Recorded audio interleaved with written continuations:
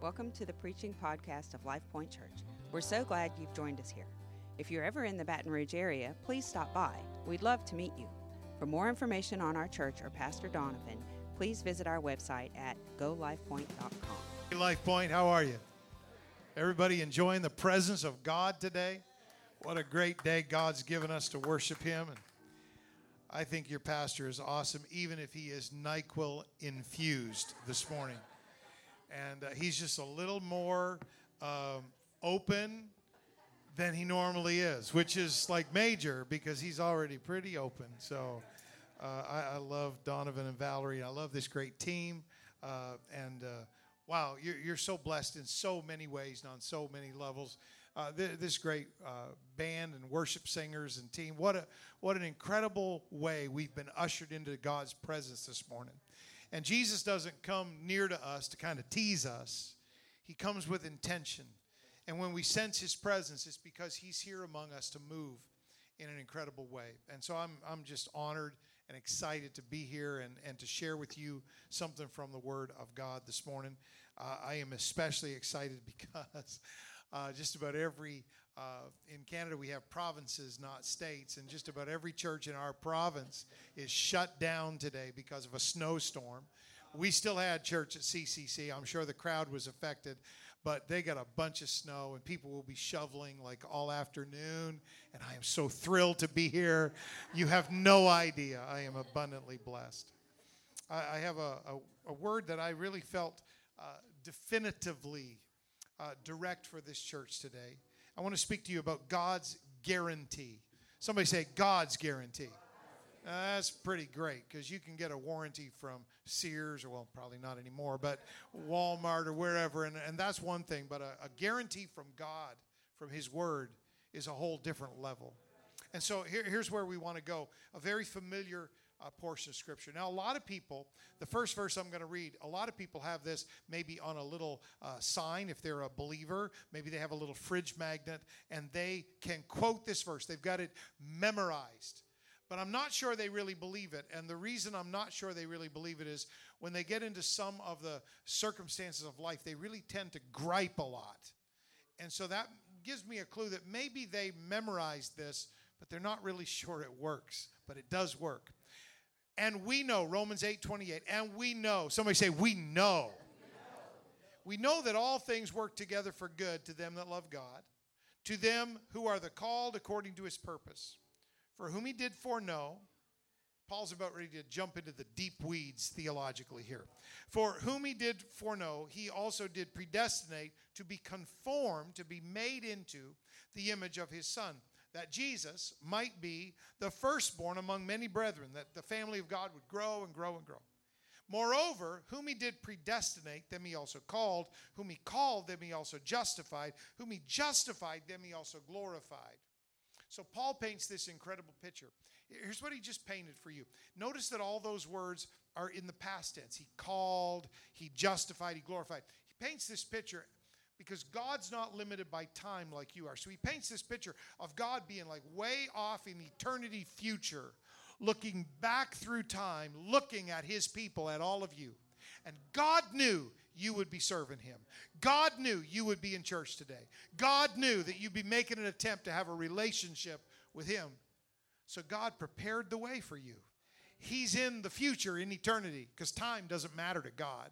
He's in the past, present, future. He's the one who is and was and is to come all at the same time. And He's looking back through time at His church saying, come on, church, you can make it. Come on, you can do this because I already prepared the way for you.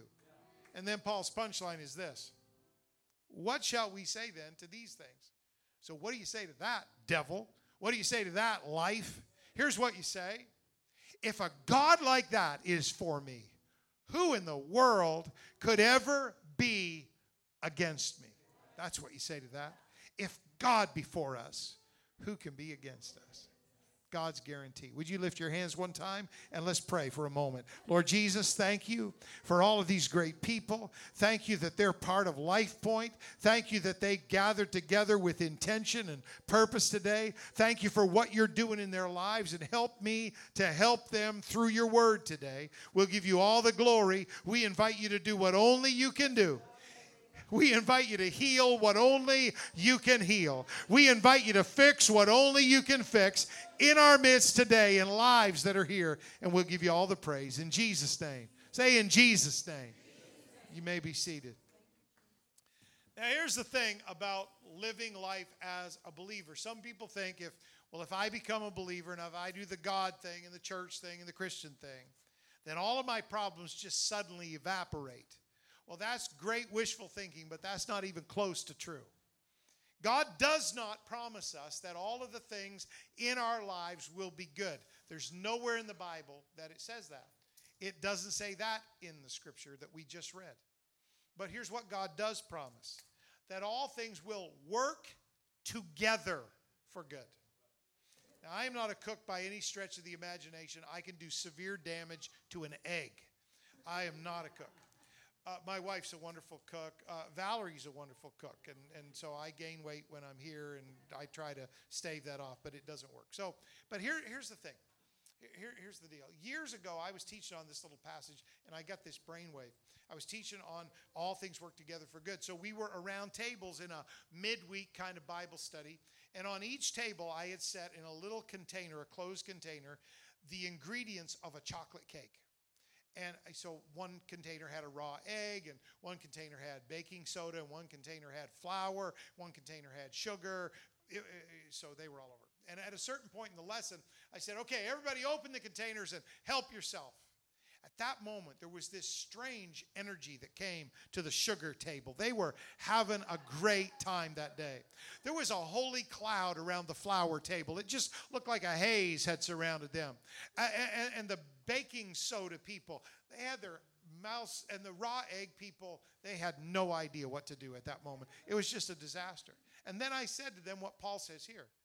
God doesn't promise us that all things in our life will taste good or be perceived as good or feel good. God doesn't say that, but here's what he says. If you put the ingredients that you walk through in your life, if you'll give them to me, if you'll put those ingredients together and apply a little heat to it, like going through something, what comes out the other end will be good. All things aren't good. But all the good things, all the bad things, all the sad things, all the hard things, if you'll give them to God, they will work together for good. Now, here's God's goal for your life if you're a believer. God's goal is that we be conformed, made into the image of his Son. In other words, God has a lifelong building project in you. He wants you to become like Jesus.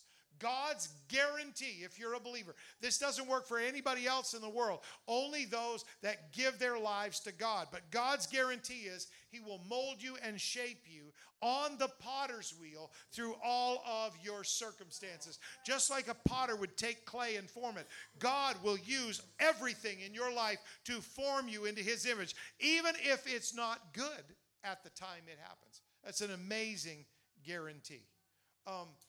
Here's what Jesus is like. You say, well, what's God trying to do? Jesus is like what the Bible calls the fruit of the Spirit. You were created to be a vessel for God's Spirit to dwell in. That's why you feel empty without God, no matter what you achieve, where you go, who you know, or what you do. And our lives quickly get out of control if we don't let God be in charge of them. Because here's why. Your flesh is left in charge by default. Now, you don't have to admit this in church, but let me just say it for you. Your flesh and my flesh can make some really dumb moves, really stupid decisions, and we can get in a whole lot of difficulty. And when your flesh is left in charge to dictate your thoughts and desires and behaviors and actions and reactions, the Bible calls that the works of the flesh. Here it is in a scripture passage, Galatians 5. When you follow the desires of your sinful nature, you just do your own thing. The results are very clear. Here's what happens. You can see this everywhere around us. Sexual immorality, impurity, lustful pleasures, idolatry, sorcery, hostility, quarreling, jealousy, outbursts of anger, selfish ambition, dissension, division, envy, drunkenness, wild parties, and other sins like these. It's a long list of all the stuff we can get into left to our own devices. And Paul says, let me tell you again, I've told you this before, But anyone living that sort of life, they will not inherit the kingdom of God. Sin can't go to heaven. Sin can't serve God. Sin can't have God's purpose unveiled in your life. And so you won't inherit the kingdom of God. And then he spins it. And this is so awesome.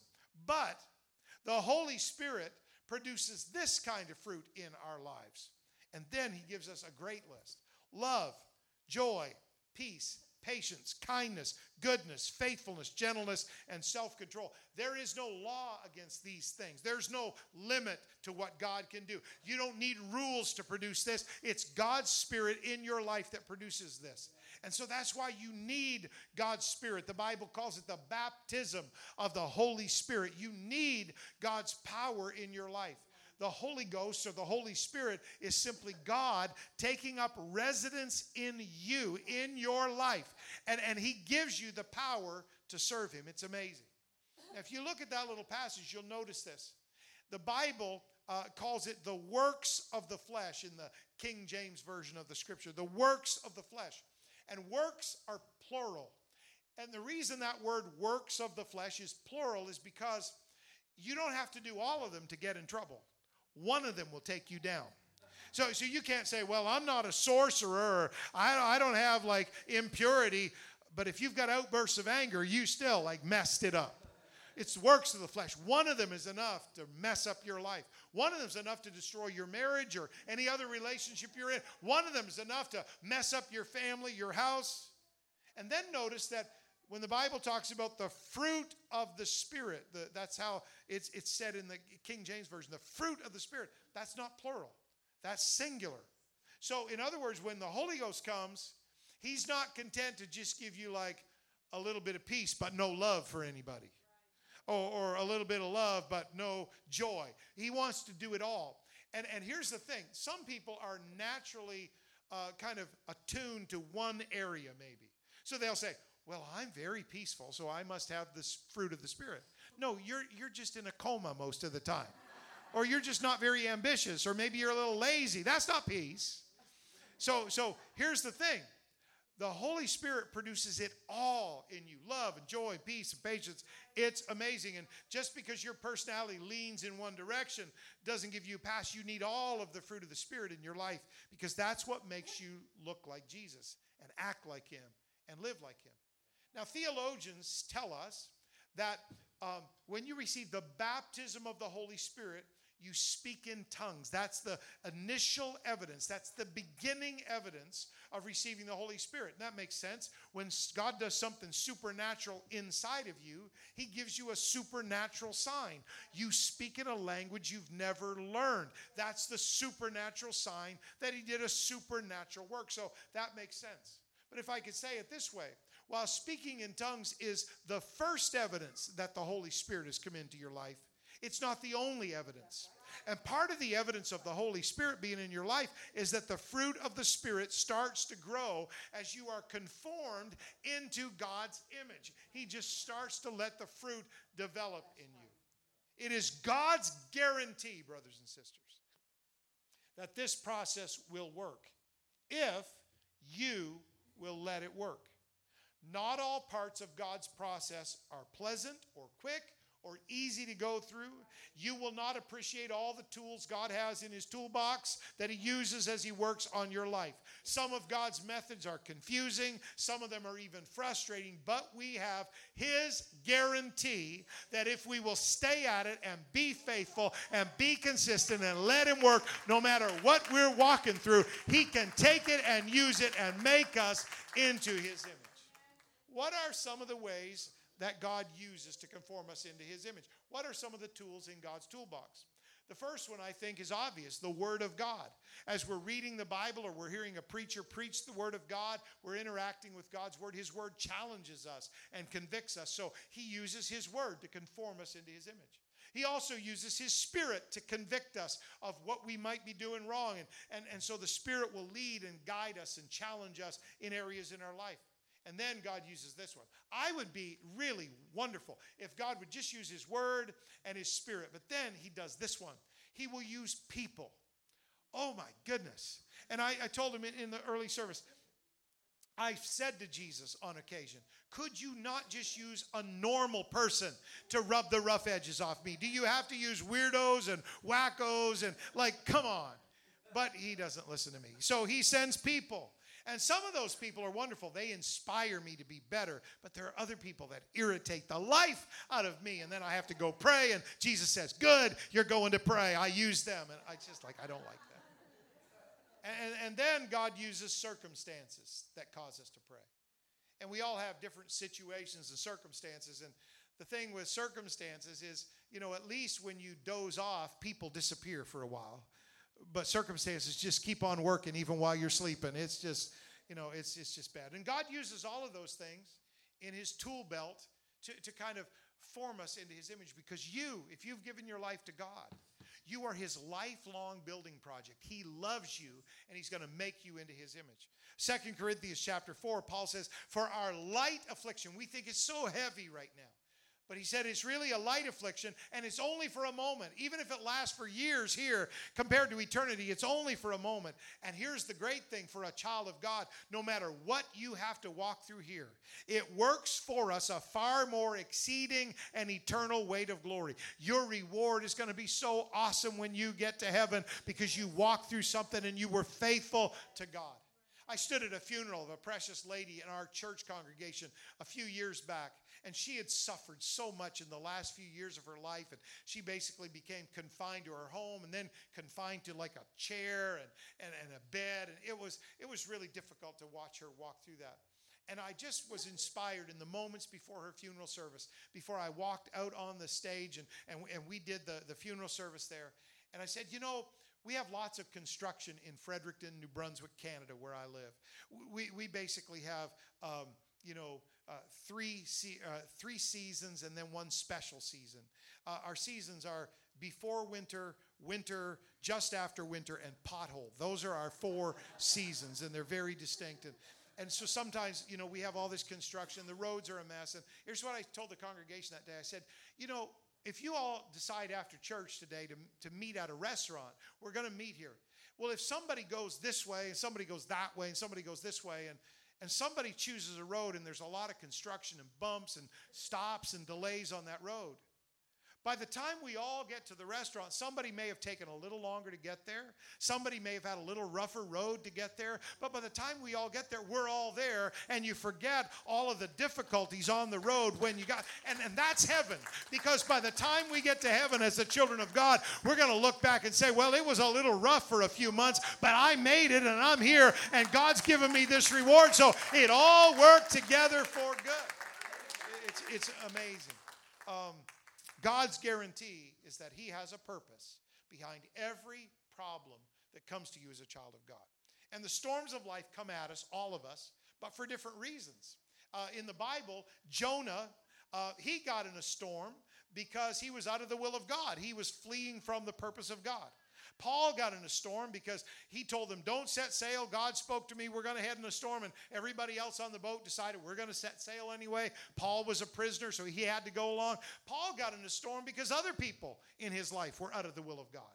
And then the disciples, Jesus said, set sail, go to the other side of the Sea of Galilee. They get out in the middle of the sea and a storm comes. It's like, Jesus, you sent us here and now we're in a storm. They got in the storm because they were in the will of God. So we get in storms for different reasons, but here's my point. I hope I can get this in your heart today. No matter what caused it in your life, God can use it for your good. I don't care if somebody else did it. I don't care if the devil did it. I don't care if you messed up. Whatever happened, however it got there, it doesn't matter. God can use it for your good because it's his guarantee for his children. It's amazing. So here we go. There are 4 kinds of problems we encounter in life. If you say, that's not enough, I know that there's at least 85 different kinds of problems. Well, you keep those. Please do not tell me about the other 81. I've just got 4, and it's enough for me. The first kind of issue, problem we encounter in life, the Bible calls it trials. Everybody say trials. Now, it's a strange thing. But the Bible teaches us very strongly, beginning with the book of Job, which is the oldest book in the Bible. It's not the first one, but it's the oldest one chronologically. beginning with the book of Job, the Bible teaches us that God allows trials in our life. He doesn't cause sickness and pain and heartache, and he doesn't cause all of the things that we walk through, but he allows it sometimes to come into our lives. So I want you to help me, if you would, today. We're going to move our hands in the church like it's amazing, but, you know, you're part of Life Point. You do this all the time. It's great. So you're at ease with this. Everybody say, trials go like this. Come from God. He lets them come. It's amazing. But God lets them come for one purpose, and that is to draw us closer to him. Now, if trials was all we had to deal with, that would be okay. But there's another one. Everybody say temptations. Now, temptations don't come from God. They come from the opposite direction, actually. Everyone say temptation comes from the devil. Now, add this to it. Say temptation comes from the devil. And we have no idea where the devil actually is at this moment. He could be at your yard, or your home, trying to mess something up. He could be in Washington, D.C., for all we know. We don't know. But we'll say he's down there, okay? The pastor said there's a good chance he's in D.C. But anyway, but he's on NyQuil, so you can't trust everything he says today. So, but the devil could be in D.C. So everybody say trials come from God. Say temptation comes from the devil. Wouldn't that be great if that's all we had? God and the devil. Which is this? God and the devil. But that's not all. There's this other one that comes into our lives. It's called trespasses. Now, if you go out here somewhere, you know, along airline or wherever, and you see a sign that says no trespassing, and you ignore the sign and you just say, going in, and you walk past the sign, you walk past the fence, you step over a boundary, and you go into their property, you just trespassed. To trespass means you encroach on somebody else's rights or somebody else's territory or property. That's trespassing. And the Bible gives us the same sense of that word. For example, if God makes a law, a rule, a commandment, and you ignore it and you just walk on by, what you've done is you have trespassed God's commandments. You've encroached on God's righteousness, on his territory, his property, and you've offended God's holiness. That's trespassing. But there's this other sense in the Bible of trespass. It doesn't happen between us and God. It happens between us and other people. There are some times that people come into your lives, or they're part of your lives, and they do things to you, or they say things to you or about you, and it crushes you. And you're pretty big and tough and in control most of the time. But for every one of us, there are those moments when somebody said to us or about us, it rings in our ears for months and maybe years. Something somebody did. And I'm not just kind of playing around here. There are things that people walk through where somebody did something to them, literally trespassed into their life, on their person. And sometimes it's a little child and there's abuse, and they grow up and they're now an adult and they're very successful.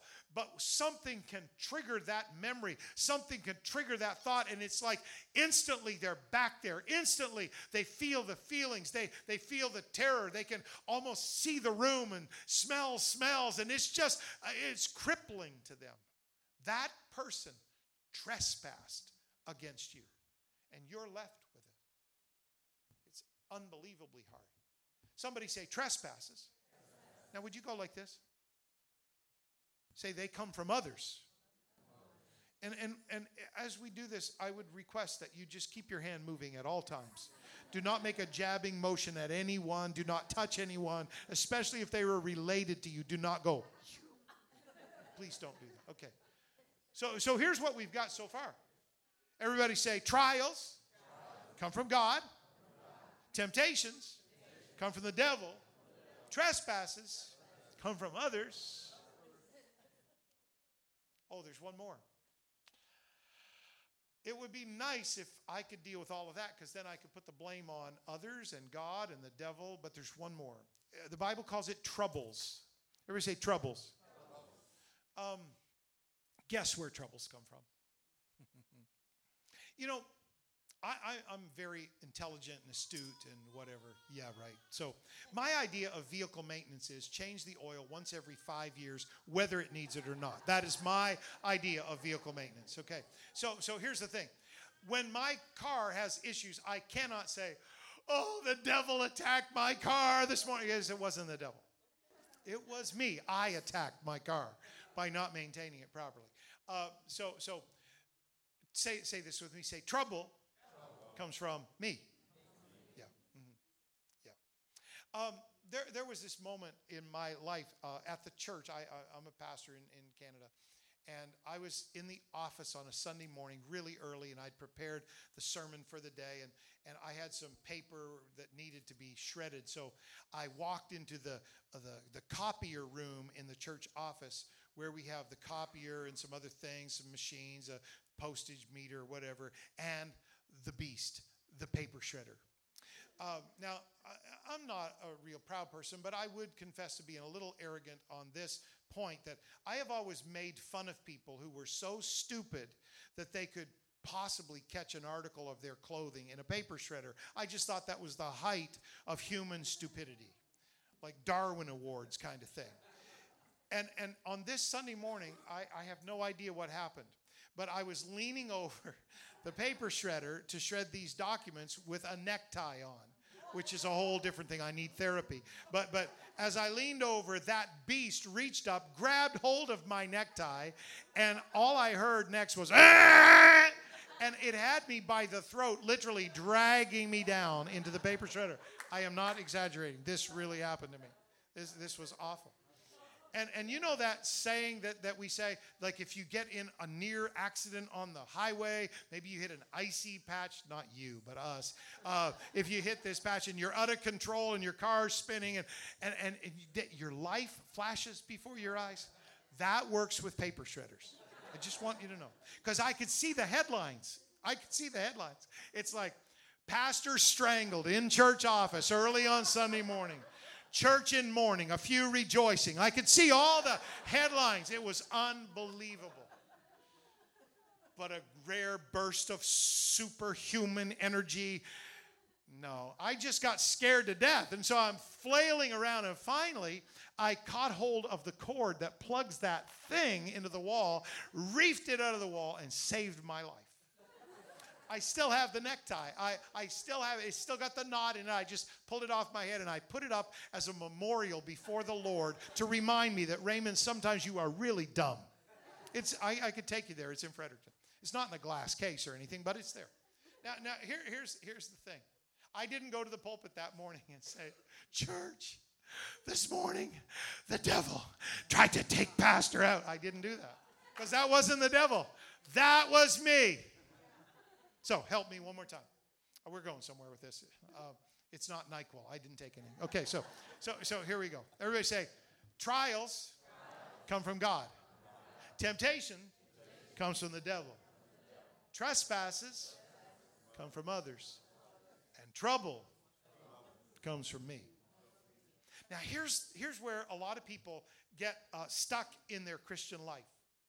Because every one of those circumstances demands a different response. And the Bible tells us what that response should look like. But sometimes people react to a trespass like they should be reacting to a trouble or vice versa. And so they respond wrong. And God's guarantee is like any other guarantee. It will work if you follow the agreement. So you've got to handle it like God says. But here's what he promised. If you'll handle these 4 situations that come to every one of us, if you'll handle them according to what I said in my word, I guarantee they will work together for your good. So let's go back through one more time. Somebody say, troubles come from me. How do you deal with a trouble? Well, the psalmist said this in Psalm 31. Have mercy upon me, O Lord, for I am in trouble. Oh, I'm crying. My eye is consumed with grief. My soul in my belly, I'm like in spasms of grief, and I'm crying and weeping. But notice what he said. Have mercy upon me, O God. Say it again. Say, trouble comes from me. Now do this. Say, I need to repent. I need to ask God for forgiveness. If I made the call, if it was my anger, or if it was my desires, or if it was my pride, or if it was my decision, and I messed up my family, my marriage, if I messed up my kids, if I did something wrong, I had the bad day, I made the wrong call, then I need to be a big enough person to say, oh God, please forgive me. Trouble comes from me, so I need to repent. Repentance is such a privilege. We don't even understand. We've hardly touched the tip of the iceberg on repentance. When you repent, God says, if you'll ask me for forgiveness, I will show up in a heartbeat. And what the devil meant to take you out and take you down and what should have messed you up permanently, I'll forgive it and I'll let you get back and you'll be okay. I promise I'll use it even for your good. Can you imagine how great that is? That God can even use your worst mistakes and somehow if you'll ask him sincerely to forgive you, God can even take your worst moments, your darkest nights, your stupidest wrong turns. He can take all of that and work it together for your good. That's amazing. That's a guarantee only works for the people of God. Now, trouble isn't all you got to deal with. Say temptation. Where's temptation come from? Temptation comes from the devil. So you do not deal with a temptation the way you deal with a trouble. The devil would prefer you to deal with him the same. That if he tempts you, you just say, oh, forgive me, God. Oh. And you just start crying and weeping and you're weak and you just collapse in a puddle on the floor. Oh, the devil would love that because then he can just keep attacking you. But the Bible tells us when the devil's trying to pull you back into that world, he's trying to pull you away from your relationship with God. If he's trying to tempt you, you don't handle a temptation like you handle a trouble. Here's what the Bible says about temptation. It comes from the pen of James, who was like a half-brother to Jesus. Jesus was virgin born, but later Mary and Joseph had other kids. James was one of them. He grew up in the same house as Jesus. And so James was probably a little emotionally scarred from growing up in a house with a perfect older brother. You know, Jesus always eats his bananas, and Jesus always makes his bed, and Jesus always helps with the dishes, and James, what is wrong with you? So James does not play. He just tells it like it is. So here's what James says. He just comes right at us. James 4:7. Submit yourselves, therefore, to God. Here's his principle. Resist the devil. Not repent. Resist the devil, and he will flee from you. Put your hands out like you're trying to stop a freight train and push. That's how you fight back with the devil. When the devil comes at you and he's trying to pull you back into sin, pull you off track, you have a right to fight in the Bible. And so you resist him. You pray every prayer. You call on the name of Jesus. You plead the blood. You talk in tongues. You do whatever you can. But you push the devil back out of your life. You don't belong in my home. You don't belong in my kids. You don't belong in my marriage. Devil, I push you back. I have a right to fight. You are not getting me off track. I'm headed for heaven, and I am not turning around. So you just resist. We take way too much from the devil and just act like it's life. If it's not just life, it's the devil, you have a right to push him back. Somebody say temptation comes from the devil. So I need to resist. Now this next one is a little difficult because trespasses come from where? Others. And because trespasses come from others, you don't have much control over them. You really don't. Jesus tells us how to deal with a trespass. And he always teaches us the same way. When Jesus talks about other people doing wrong to us, trespasses, he always tells like little stories and he always gives us principles and he always says the same thing. He told this story about a king, a rich king, who loaned like $1 million to a servant. And the servant goes out and squanders that investment. And then comes back to the king and says, I can't pay. He took his money. He wasted it. He squandered it. The king has a right to be repaid. That is his money. The servant did wrong to the king.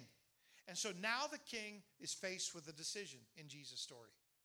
I can go punish that servant every day. I'm the king. I can say, beat him again. I can say, lock him up forever. I can say, don't let his family visit him. I can say, beat him again. I can just say, beat him again. I can do that every day of my life. I can make sure that I punish and punish and punish and hate and hate and hate. And I can just do to him what he did to me. But wait a minute. I'm a king. I've got a kingdom to run. I don't need to take part of my mental energy and go down to the prison house in my mind or in my body every day and make sure he's being punished. What a waste of my time. What a waste of my life and my energy that would be to focus on something that somebody did to me for the rest of my life. So in Jesus' story, you read it every time. The king says, I tear up the debt. I tear up the bill that's owed me, and I forgive him. See, forgiveness is not a feeling in Scripture. Forgiveness is a choice. And people talk to me. I'm a pastor. They talk to me. Well, I don't feel any different. You're not maybe supposed to. Forgiveness is a choice. Even though they did wrong, even though it hurt, even though I still remember, even though if I let my mind, I can go right back to that moment, and it hurts, and it was wrong, and they were wrong, and it was unjust and unfair. Pastor, if I forgive them, I let them go. Oh, wait a minute. You might let them go, but guess who else you let go? You let you go free. You let your mind be free. You let your heart be free. You let your emotions be free. And God will help you because he's the one who told us to do it. And I know there's pushback on that from people because it's like, you don't know how bad they hurt me. You don't know what a terrible sin or crime it was that they did against me. And I know. And God's not saying they were right to do that. And they've got to deal with God on their own, because if they don't repent, that's major trouble with God. But can I tell you, God's concerned about you. He wants you to be free. It's amazing. Here's what Jesus said. This is right after he taught his disciples how to pray, the Lord's Prayer. Matthew 6. If you forgive men their trespasses, your heavenly Father will also forgive you. But if you forgive not men their trespasses, neither will your Father forgive your trespasses. You've got to set them free so God can set you free. You've got to let it go with them so God can let your sin go between you and him. And so would you put your hand out like this and just grip your fist until you can feel it, and then just go like that. That's what God says. For trespasses, you release it. You just release it. I was walking through an airport probably 4 or 5 years ago now, but I still remember it like it was yesterday. I'm walking down this big wide concourse. It's kind of like a sloped ramp at the time, and there's this other preppy kind of looking couple coming up, and they're really well dressed, and they're just chatting and talking, and they're obviously like really cool people, but they've got this like little like 3-4-year-old girl behind them, and she's coming behind her parents, and she's dragging one of those hard shell cartoon kind of little carry-on cases, and she's cute as a button, and she is singing at the top of her lungs, and I'm coming the other way. And as I walk by them, I can detect what she's singing because she doesn't care that everybody can hear. And she's singing one of those great old hymns of the church. Let it go, let it go. And she was so cute. I literally turned around and said, you sing, sister. Because if I could give you a gift today, that would be the gift I would give you.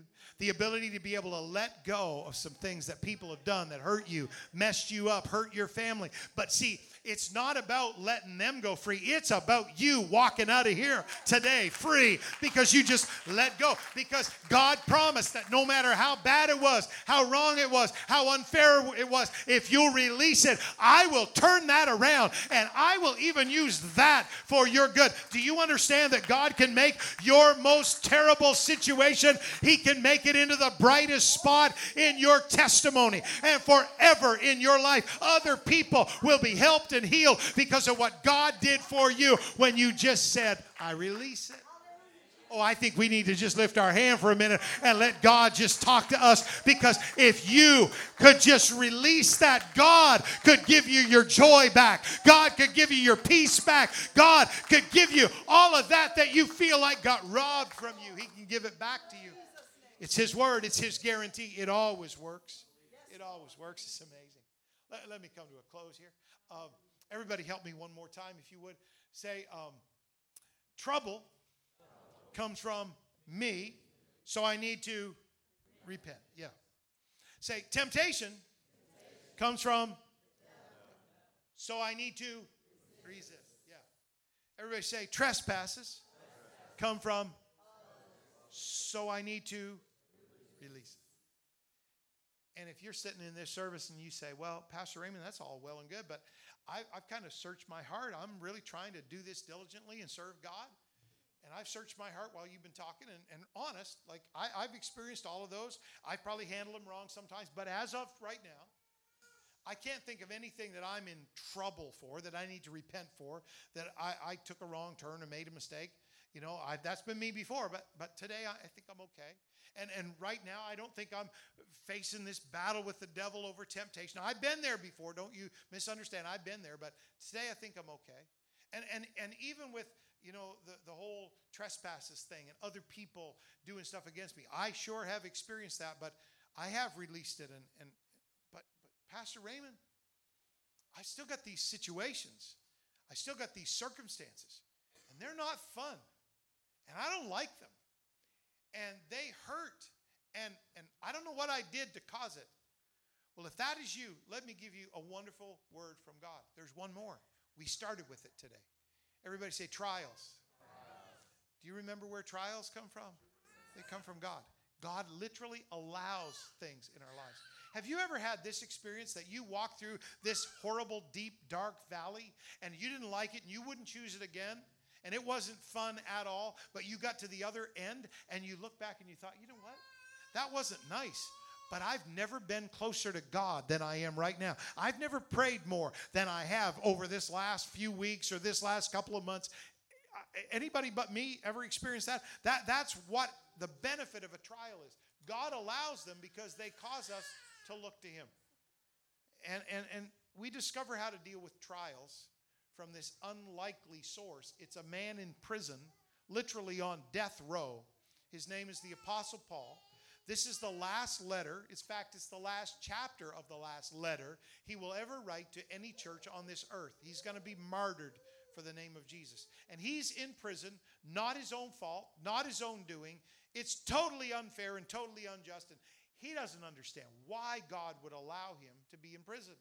Nobody would. All I did was preach the gospel, try to help people, try to share the good news, and here I am in prison, on death row. And Paul, this something gets a hold of him in prison. And so from a prison cell, I've been in that prison cell. It's the Mamertine prison. It's under about a story and a half under the street level of Rome. And Paul spent, we have no idea, months in that prison. And I've stood in that little cell and thought about this scripture. Here's what Paul wrote from a prison cell. Philippians 4, verse 4. Rejoice in the Lord always. And again, I say rejoice. Do you know what you do if you get in the middle of a trial that you don't understand and you didn't cause, and you don't know if it's from the devil or you don't know if it's from others? You just don't understand it and it's not fun? Would you lift your hands just like this? Here's what you do. You just get in God's presence and you just go to prayer and you just say, I'm rejoicing anyway. I'm going to worship God anyway. I don't care what caused it. I know God can use it. I don't know where it came from, but here's what I know. I know where I'm going, and I am not going to be turned around by anything that comes against me. So I'm going to lift up my hands and I'm going to rejoice in God because I'm His child, and He guaranteed that whatever came to me, however it got here, He can use it for my good. Oh my goodness, I wish everybody'd stand with me for just a moment. That's God's guarantee, brothers and sisters. It works for you. It works in your life no matter what is going on. And so today I want to challenge you as we prepare to come to prayer together. As the family of God, I want to challenge you. No matter what is going on in your life, there could be somebody here that you said the angry, hurtful words that fractured your family. And you need to ask God to forgive you, and you probably need to ask somebody else to forgive you. There could be somebody here that the devil's really trying to pull you back to your old life and your old addictions and your old associations that pulled you down.